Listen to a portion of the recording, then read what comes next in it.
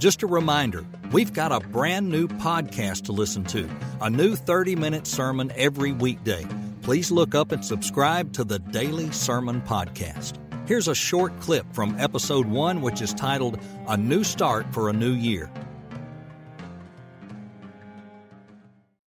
If God loves you and you have misplaced priorities, then don't be shocked if God sends someone to tell you that you need to do something different.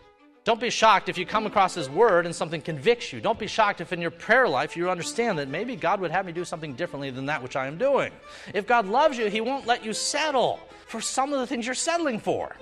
Now, He probably will be very patient. In my own experience, that's been the case. Really patient God. But He will be consistent. He will ring your bell on stuff that you need to do differently. In those moments, don't clam up your ears, but respond. That's what the apostle meant in verse 13 when he said, I reach forward to the things which are ahead. Notice he says, I don't have to guess what's ahead. The stuff God wants you to do, it doesn't take a rocket science to figure out. You don't need 10 theology degrees to know you should spend more time in prayer and scripture and church, right? You don't need a bunch of degrees to know that. What you have to have is a will to do it. This podcast is available in video at fpcgulfport.org and FPC Gulfport on YouTube. Commentator said this. He said the one thing that we learn from history is that people don't learn from history. The one thing that we learn from history is that people don't learn from their own history. What was meant by this is that history is cyclical. History is cyclical and people are forgetful. If you have some hideous event, say some circumstance that has splashed across the pages of history, there's a mantra that people have. We'll say that we will never forget. We'll never forget what's happened. We'll never forget. It becomes a mantra on its own. Never forget. And the idea is that if we don't forget, that we'll be less inclined to repeat what's been done in the past. But as I said a moment before, the problem is we do forget. One generation passes and another is born. The sun sets, the sun rises, people do the same things that they have done in the past. Now, if that's true of anyone anywhere, it was true in Israel. See, the Israelites would have these just terrible circumstances either befall them or which they had launched themselves into. And after they bore all the scar tissue from these horrific situations, they'd say, we won't forget. We won't forget. And then guess what? They did. They would swear time and time again. They'd swear, we're going to fly right. We're not going to do what we have done in the past. Just read the Kings or the Chronicles. It's like every other chapter you see some element of that. And then, almost overnight, the people just dive headlong into sin once again. Well, that had happened in both Israel, which is the northern kingdom, and Judah, which is the southern kingdom. Remember, this is a split. There's the divided kingdom. You have the northern kingdom of Israel, you have the southern kingdom of Judah. Both sides, both parties, kings on both kingdoms had engaged in sin continually, repeatedly, and occasionally a good king would rise up, or at least a better king, and occasionally there would be some improvement. However, in the north, there really wasn't any great improvement, and in 732, something terrible happened. In 732, they got wiped away. You have 10 tribes. 10 tribes in the north, 10 tribes in Israel. God sent them prophet after prophet after prophet to tell them what was coming, to tell them that they'd done wrong, to tell them that they'd sinned, and tell them the judgment was nigh. He did this for generation after generation. He'd send them the prophets and they'd kill the prophets. He kept telling them, and in 732, God was done warning them. It was too late. And so he sent in another nation. Do you remember who that is? The Assyrians. The more you understand about the Assyrians, you'll know they were a particularly brutal and bloodthirsty lot. The Assyrians came in and just swept away into exile the 10 northernmost tribes. Now, let's say that you were in the south, right? Let's say that you were in Judah. You're one of the remaining 2 tribes. You've got small towns that all are centered around the major city of Jerusalem. You're small, you're vulnerable, there's other large nations. You know what has happened to the north, and you see the hand of God upon it. You know that the northern kingdom was wiped out or was thrown into exile by the hand of God himself, as was explained well ahead of time by the prophets. So you're sitting there in the south. You're one of 2 tribes left. What do you do? What do you do? If you're a historian, if you're a king, what do you do? Do you button up and fly right? Do you say, boy, we got to learn the lessons of those guys. We got to make sure we don't do the same thing. Oh my goodness, we don't want that to happen to us. Is that what you do?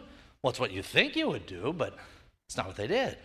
And so God realized that they were going off the tracks, and so he sends them prophets. He sends them prophets. You have Isaiah, you have Jeremiah, you have Ezekiel, you have Daniel, you have men who told them what was going to happen beforehand, and men would tell them after the destruction came.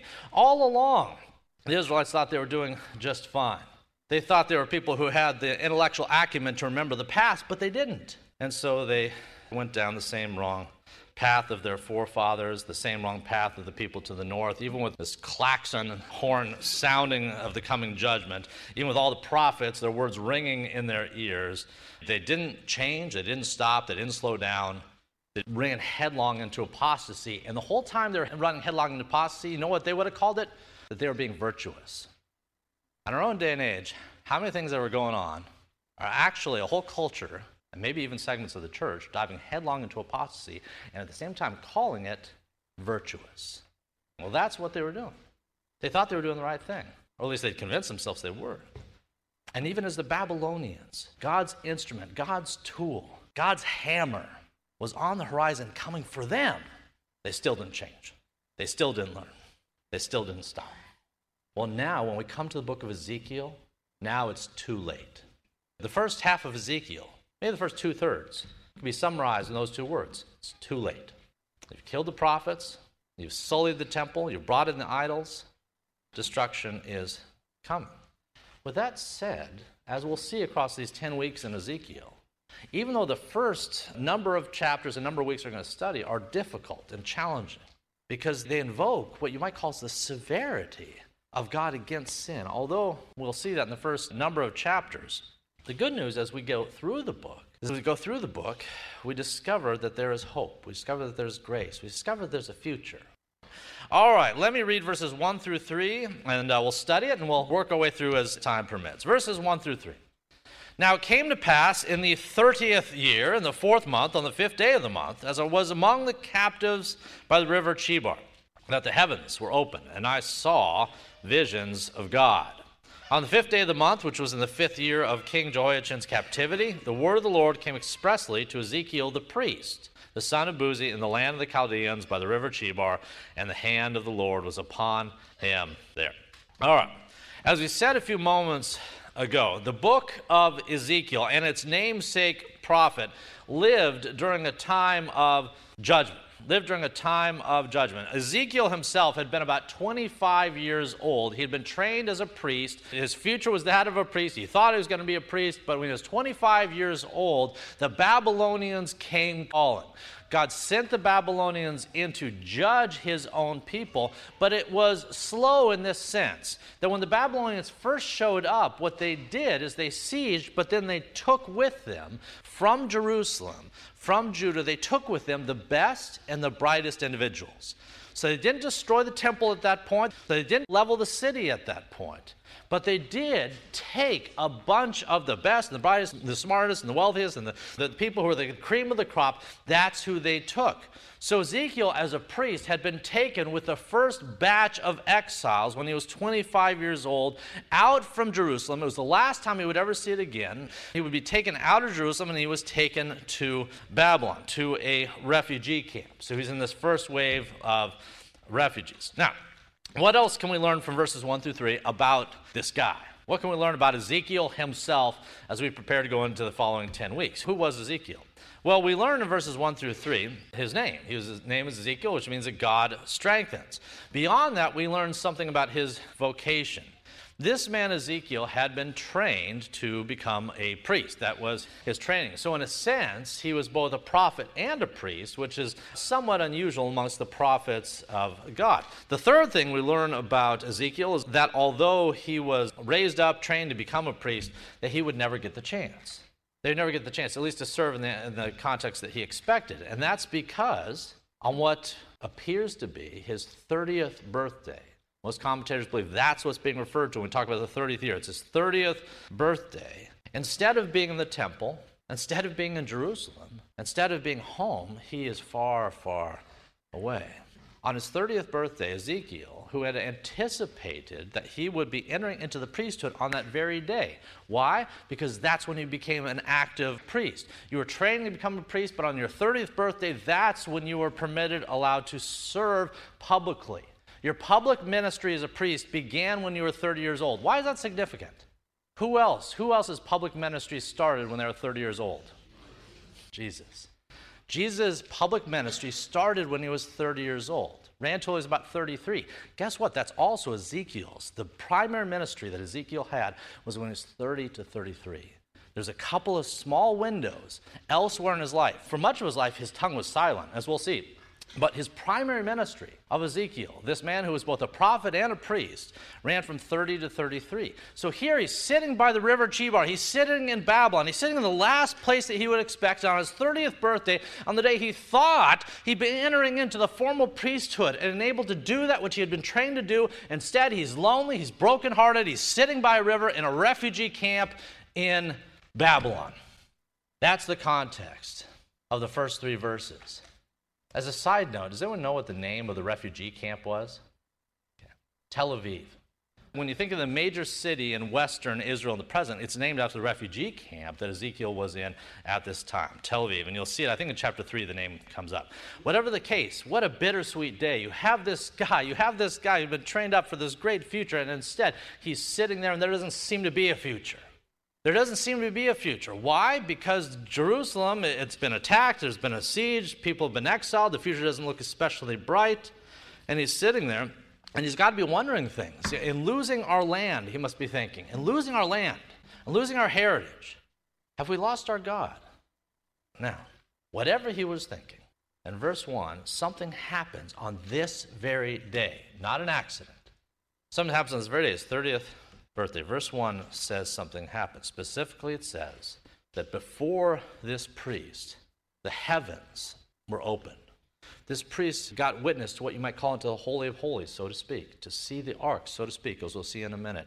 On his 30th birthday, he did have access to that which he had desired to have access, but it was in a location he never would have expected. So the heavens open and he has a vision. Let's look at verses 4 through 14. Then I looked, and behold, a whirlwind was coming out of the north, a great cloud with raging fire engulfing itself, and brightness was all around it and radiating out of its midst like the color of amber, out of the midst of the fire. Also from within it came the likeness of 4 living creatures. And this was their appearance. They had the likeness of a man. Each one had 4 faces, and each one had 4 wings. Their legs were straight, and the soles of their feet were like the soles of calves' feet. They sparkled like the color of burnished bronze. The hands of a man were under their wings, as of their 4 sides, and each of the 4 had faces and wings. The wings touched one another. The creatures did not turn when they went, but each one went straight forward. As for the likeness of their faces, each one had the face of a man. Each of the 4 had the face of a lion on the right side. Each 4 had the face of an ox on the left side, and each of the 4 had the face of an eagle. These were their faces. And their wings stretched upward. 2 wings of each one touched one another, and 2 covered their bodies. And each one went straight forward, and they went wherever the Spirit wanted to go, and they did not turn when they went. Now as for the likeness of the living creatures, their appearance was like burning coals of fire, and the appearance of torches going back and forth among the living creatures. The fire was bright. The living creatures ran back and forth, an appearance like a flash of lightning. Let's stop there. You know, there are a few chapters like this. From one end of the Bible to the other end of the Bible, there's few chapters that compel you as you're reading it to have to try to picture something that ultimately you can't even do justice to. There's a few chapters quite like this. With that said, what do we think these 4 creatures represented in verses 1 through 14? Well, we'll get to that in a moment. There's a lot of theories. But let's start with the whirlwind. In verse 4, Ezekiel's vision starts with the arrival, the coming from the north of a whirlwind. But it's not an ordinary whirlwind. You know, when you think of a whirlwind, in this context, it meant some amazing, tremendous storm, some squall, some tempest, and perhaps a cyclone, something like that. That's sort of what's being depicted here. However, there's something different about this particular storm. Ezekiel had seen storms and whirlwinds as such before, but what he had not seen is one that was engulfed in fire. As Ezekiel sat there by the river Chebar, staring out the waters, wondering about the future of himself and his people, this cloud comes, this whirlwind comes, and it's unlike any storm Ezekiel has ever seen in that it's on fire. There's a raging fire. Engulfing is the word Scripture uses. It's engulfing itself. Now, God, as a side note, God is regularly depicted in the form of fire. Theophanies, manifestations of God, oftentimes involved fire. Any examples in Exodus? The burning bush. The burning bush is one, but there's a number. If we call that for other examples, there's a number of them by which fire anticipated and typified this one. Later on in Hebrews, it would say our God is what? A consuming fire. So here you have this storm, you have this tempest coming. It's on fire, which was unique. It draws near, and it comes from the north. That's not a throwaway line. You see, in Israel and Judah, most of the enemies, most of those who would oppress them from time and time again, oftentimes their enemies came from the north. In this context, you can see that judgment is coming. Through the fire, through the whirlwind, judgment is coming. Now, within the cloud, verse 5, we see that there's a likeness of 4 living creatures. What is the deal with these 4 creatures? Well, in their descriptions, we observe a few different things. Number one, each of these creatures had components of both men, animals, and angels. Now, why is all that significant? Why is it significant that they had components of men, animals, and angels? Well, men, animals, and angels represent the whole of the created realm. Men, animals, and angels represent the totality of those that God has created. Now, as you think about the animals themselves, notice that these animals are not like the mouse and the otter and the house cat and things like that. Rather, the animals that are depicted here are the most authoritative and strong of their kind. You have the lion, which we call the king of the jungle, right? You have the eagle. And the eagle is the most majestic and feared of the birds in the sky. And you have the ox, which has always been known as the strongest domesticated animal. These creatures, which we understand to be cherubim, represent the strongest, most authoritative parts of the totality of the created realm. And we're supposed to notice that they're not on top. Although these creatures represent the totality of creation itself, they're not on top. In fact, they seem to be holding up a firmament on top of which is a throne. On top of that is God. All right, let's look at verses 15 through 21. Now, as I looked at the living creatures, behold, there was a wheel on the earth, beside each living creature with its 4 faces. The appearance of the wheels and their workings was like the color of beryl, and all 4 had the same likeness. The appearance of the workings was, as it were, a wheel in the midst of another wheel. When they moved, they went toward any one of 4 directions, and they didn't turn aside when they went. As for the rims on the wheel, they were so high, they were awesome, and their rims were full of eyes all around the 4 of them. And when the living creatures went, the wheels went beside them, and when the living creatures were lifted up from the earth, the wheels were lifted up. Wherever the Spirit wanted them to go, they went, because there the Spirit went. And the wheels were lifted together with them, for the spirit of the living creatures was in the wheels. And when those went, these went. When those stood, these stood. And when those were lifted up from the earth, the wheels were lifted up together with them, for the spirit of the living creatures was in the wheels. Here you have this depiction. It's a depiction that's so startling, so amazing. There's wheels within wheels. There's angels with all these different faces. The rims of the wheels themselves have eyes on it. There's something here that's meant to stagger, and it did stagger Ezekiel. It did stagger. There's something intended to demonstrate great authority and great power. Now, guess what? Over the years, people look at that text and go, well, I don't know what to make of that. And some secular sources, they look at that and they go, well, Ezekiel, maybe he was high. Ezekiel, maybe it was a UFO. I mean, this is the conclusions many draw. Rather than just believe, maybe this is God in a form and fashion that we're not accustomed to understanding or seeing him in, instead of believing that, which the text overtly declares, people reach and they say, drugs, hallucination, UFO. They say any number of things rather than to come into a direct contact with the text itself and have to deal with the idea that this is God. In days of antiquity, kings could be identified a number of different ways, but many of them were visual. Now, one of the most obvious ways to identify the king was that if there's a throne, if there's a majestic, impressive, formidable throne, then the one sitting on it, he's the king. Well, the same was true with chariots. Chariots for the king of different nations, different countries, especially in Egypt, especially with the Pharaoh. They were designed with grandeur in mind, to demonstrate, in their view, the power and the authority and the clout of the one who sat astride it. Chariots, one commentator said that a chariot for someone like Pharaoh was designed to be like the Ferrari of the desert. So chariots in this context, especially when they were ornate or involved or meticulously crafted or of gold or what have you, they were constructed in order to point to the glory of the one who stood astride them. Well, in a similar fashion, what we're seeing here is a chariot. We're seeing a chariot that carries God himself. And not only do we see a chariot, but as we'll see in a few more verses from now, there's a throne on top of the chariot. We see the chariot of God, a throne on top of it. And this chariot, interestingly, has many different wheels. And not just wheels in the conventional sense, but wheels within wheels. When we think of a vehicle, if you got a Ford Taurus or something out in the lot, you got a vehicle. And generally speaking, the car can go forward or it can go backward. Now, depending on your power steering, you can probably turn it at a clip to get you somewhere else. But generally speaking, wheels go one or two directions. The difference with the chariot of God is that there's wheels within the wheels. You had a wheel that might be going this way and a wheel within it that was going the other direction. And the picture there is of a God that could go anywhere that he desired, an omnipresent God. An omnipresent God is being depicted here with wheels that can transport him anywhere. There's no jurisdiction, no boundaries. He's not limited to going back or forward. He can go anywhere that he wants. And the proof of the pudding is that he's in Babylon. He can go wherever he wants. But not only is he omnipresent, we see these wheels, that there's rims within the wheels. And within the rims was what? Eyes. Again, picturing this kind of boggles the brain. I don't know exactly what it looked like, but I know what the eyes were intended to depict. And that's the omniscience of God. He's omnipresent. He can go anywhere he desires. There's nothing that can stop him. He can travel to wherever he desires. In fact, we believe that he is everywhere. He's omnipresent. He's transcendent. And it's depicted here through the wheels on the throne. With that said, the eyes depict his knowledge. He's omniscient. He knows everything. He knew what was going on in Jerusalem. He also knew what was going on by the river Chebar in Babylon. That's what we are seeing in these verses. Okay, let's look at verses 22 through 25. Now, the likeness of the firmament above the heads, this is a platform.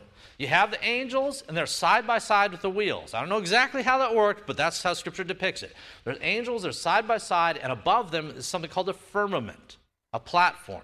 The likeness of the firmament above the heads of the living creatures was like the color of an awesome crystal stretched out above their heads. And under the firmament, their wings spread out straight, one towards one another. Each one had two with which he covered one side, and each one had two with which he covered the other side of the body. And when they went, I heard the noise of their wings, like the noise of many waters, like the voice of the Almighty, a tumult, like the noise of an army. And when they stood still, they let down their wings. And then a voice came from above the firmament, atop the platform that was over their heads, and whenever they stood, they let down their wings. All right, so far in Ezekiel's vision, there's these powerful, impressive creatures. Just flapping their wings is the sound of an army.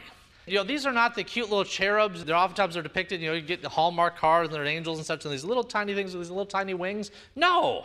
Here we see that the wings of these angels, that when they start flapping, it's like the voice of an entire army coming. That's the nature and power of these angels. And alongside them, of course, are these wheels that go in different directions and have eyes on them. And all of that exists with one objective, to uphold or to point to that which is above them, that which is on the firmament.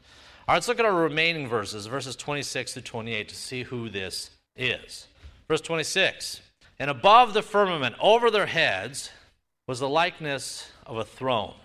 In appearance, it was like a sapphire stone. On the likeness of the throne was a likeness with the appearance of a man high above it. Also from the appearance of his waist and upward, I saw, as it were, the color of amber and the appearance of fire all around within it. And from the appearance of his waist and downward, I saw, as it were, the appearance of fire with brightness all around. Like the appearance of a rainbow in a cloud on a rainy day, so was the appearance of the brightness all around it. This was the appearance of the likeness of the glory of the Lord.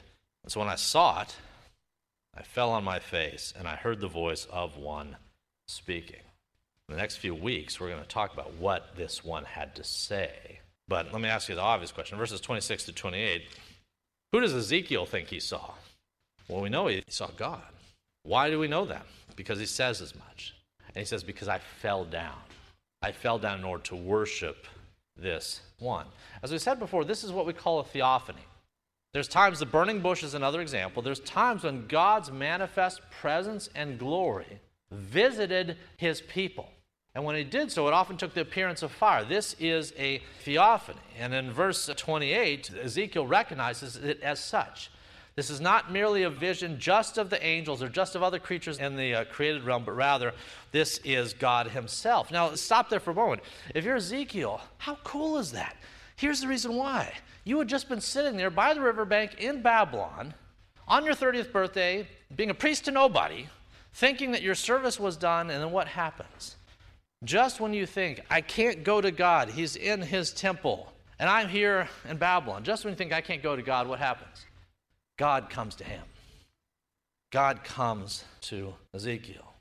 If you were an Israelite living in this time, let's say you're a Jew somewhere in the region, and someone asks you, and they say, where is God? What would have been your answer? You point whichever direction Jerusalem was, whichever direction the temple was. You'd say, he's there. He's there on the mercy seat between the cherubim, right? He's there in the Holy of Holies. He's there in the temple. To the Jew, that's where God's manifest glory was. With that said, again, imagine Ezekiel's shock when he's sitting in the land of the pagans in a refugee camp. And there, it was there that he encounters God. He'd prepared all his life to encounter God in the temple. In this particular context, the temple came to him, or at the very least, God came to him on his chariot with his throne in something that was likened to the Ark of the Covenant itself. Now, what does it imply that God came to Ezekiel? What does it imply? Well, I think it implies two things. On the one hand, it implies what I think everyone should have known, but God has no jurisdiction, no boundaries. He can go wherever he wants. In fact, he's omnipresent. He is everywhere. So on the one hand, this chariot and its multi-wheels, it can go anywhere, depicted that God can be wherever he wants to, whether it's in Babylon, Jerusalem, or what have you. But there was something else implied here. The fact that God, on his chariot, on his throne, was no longer specifically, at least in this particular vision, in the temple, but was rather in Babylon, it implied something terrible. For Ezekiel to see God's glory traveling away from Jerusalem anticipated that something was about to happen to Jerusalem. For Ezekiel to sit there and see the glory of God had left, so to speak, or was outside of the temple in Jerusalem suggested something bad was about to happen to Jerusalem. God's glory being seen somewhere else than the temple suggested something terrible was about to happen to the temple. In a couple of weeks, we're going to see what that was. When we get to Ezekiel 10, this will be in the third or fourth week. Ezekiel 10, we're going to see, man, this prophet's going to have another vision. What he's going to have a vision of is he's going to have a vision of the temple in Jerusalem. But there at the threshold of the temple, he's going to see this chariot again. So in Ezekiel 10, the prophet's going to have a vision of the temple in Jerusalem. But there at the threshold of the temple, he's going to see this chariot with its throne. And guess what it's going to do? It's going to go from the threshold of the temple up towards the east and then up into the sky. In Ezekiel chapter 10, the prophet is going to see God officially departing the temple. You know the old saying, Elvis has left the building? This, in a very real and obviously much more powerful way, was God leaving the building. And Ezekiel is going to see that in chapter 10. Well, here he anticipates that event. Even back in chapter 1, the fact that God's chariot is already outside before Ezekiel anticipates what is yet to come. As a side note, if you ever want to find Jesus in the Old Testament, you want to find Jesus in Ezekiel, you'll find him just about everywhere. One example is what I just mentioned. When the chariot leaves the temple threshold, goes off to the east and up in the sky, what does that anticipate? What does it remind us of? It reminds us of Jesus. How? Do you remember the ascension? What happened in the ascension? In the ascension, Jesus leaves Jerusalem, he goes off to the east, to the Mount of Olives, and ascends into the sky. Everything that was here is meant to point us forward to that one, and even to that event, to the ascension that would come. But there's something scary about it, and here's what it is. That when God's glory departed in both cases, in Ezekiel chapter 10 and in the ascension in Acts chapter 1, a terrible fate awaited the city and the temple thereafter. A terrible fate awaited once the glory of God had departed. All right, let me look to close this morning with a final thought. In today's text, this has just been an introduction really to Ezekiel the prophet, Ezekiel the book, and also to the character of God. But in today's text, the prophet Ezekiel, we've briefly introduced him, and we've seen one of several visions that he will yet have. In the weeks to come, we're going to see more of these visions. We're going to see how they applied to Jerusalem and to the temple and to his own people in that day and age. And we're also going to see how these lessons, the object lessons he's going to demonstrate in the chapters to come, apply to our own age. Now, the question, as we look to wrap up this morning, is why would God bother at this point with all this? Remember I said earlier it was too late? It was. Judgment was coming. So why did God raise up Ezekiel? Why Daniel? Why'd God raise up these prophets? Why bother with object lessons? Well, among other reasons, I think it's because of this. That although in a sense it was too late to forestall his judgment upon the people, that did not mean it was necessarily too late for any of the individual people to come to repentance, to come even to faith, if that's what needed to happen. I think God sent his prophets, even in the midst of destruction, to extend his arms to them, even if judgment was befalling their community, their city, their nation. I also think he wanted to warn them about what was yet to come. And if they continued down the road of sin and apostasy they were on, the things would only get worse. And honestly, we're going to see that in the next few weeks as we look at Ezekiel. God sent them Jeremiah, Ezekiel, Daniel, Isaiah, Micah. He sent the men to tell them what was going on, to shed light on their current situation, but also to tell them where it was going to go if they didn't respond. And again, just the mind-bogglingly terrible, terrifying truth is that they didn't care. Or at least they didn't respond. They didn't listen. They didn't heed. Remember we said at the outset that we believe that we're those who we say, "I'll never forget, we'll always remember." God's own people forgot all the time. And so when prophets came and reminded them of their own past, reminded them of what had happened and how that spoke to the future, they killed those prophets. If you hate the message, you'll hate the messenger. And that's what we see here. So finally, let me ask you, if God were to send the modern church a prophet or prophets, what would he or they say? If God was to look down at modern North American 21st century Christianity, if he was to send a prophet unto us, if he was to send us an Ezekiel, Daniel, Jeremiah, something like that, what would that man or those men say? What do you think, really? Do you think they'd come and they'd compliment us? They'd look around at the greater church and they'd compliment us on our fidelity? Or do you think they'd critique our idolatry, our apostasy? Would he compliment us on our holiness or convict us over our compromises? It's what we call a leading question. You know what I think. The question is, what do you think? Now, if we were convicted by such a prophet, how would we respond? You see, apocalyptic literature, which Ezekiel is, apocalyptic literature has two components. One is to look back, look past, but the other is to look forward towards the future. Apocalyptic literature looks back and forward at the same time to both history and future. We are looking, in the weeks to come, at history, yes, at a historical book that depicts things that happened a long time ago in a place far, far away. Yes, this is history, but it also points to the future. And we have a hand in what that future looks like. Let's pray for the grace to discern and to do God's will. Let's pray. If you'd like to check out additional recordings or videos by Dr. Toby Holt, please visit our website at fpcgulfport.org. And if you're on the Gulf Coast, come join us at 10 a.m. Sundays at First Presbyterian Church of Gulfport, Mississippi.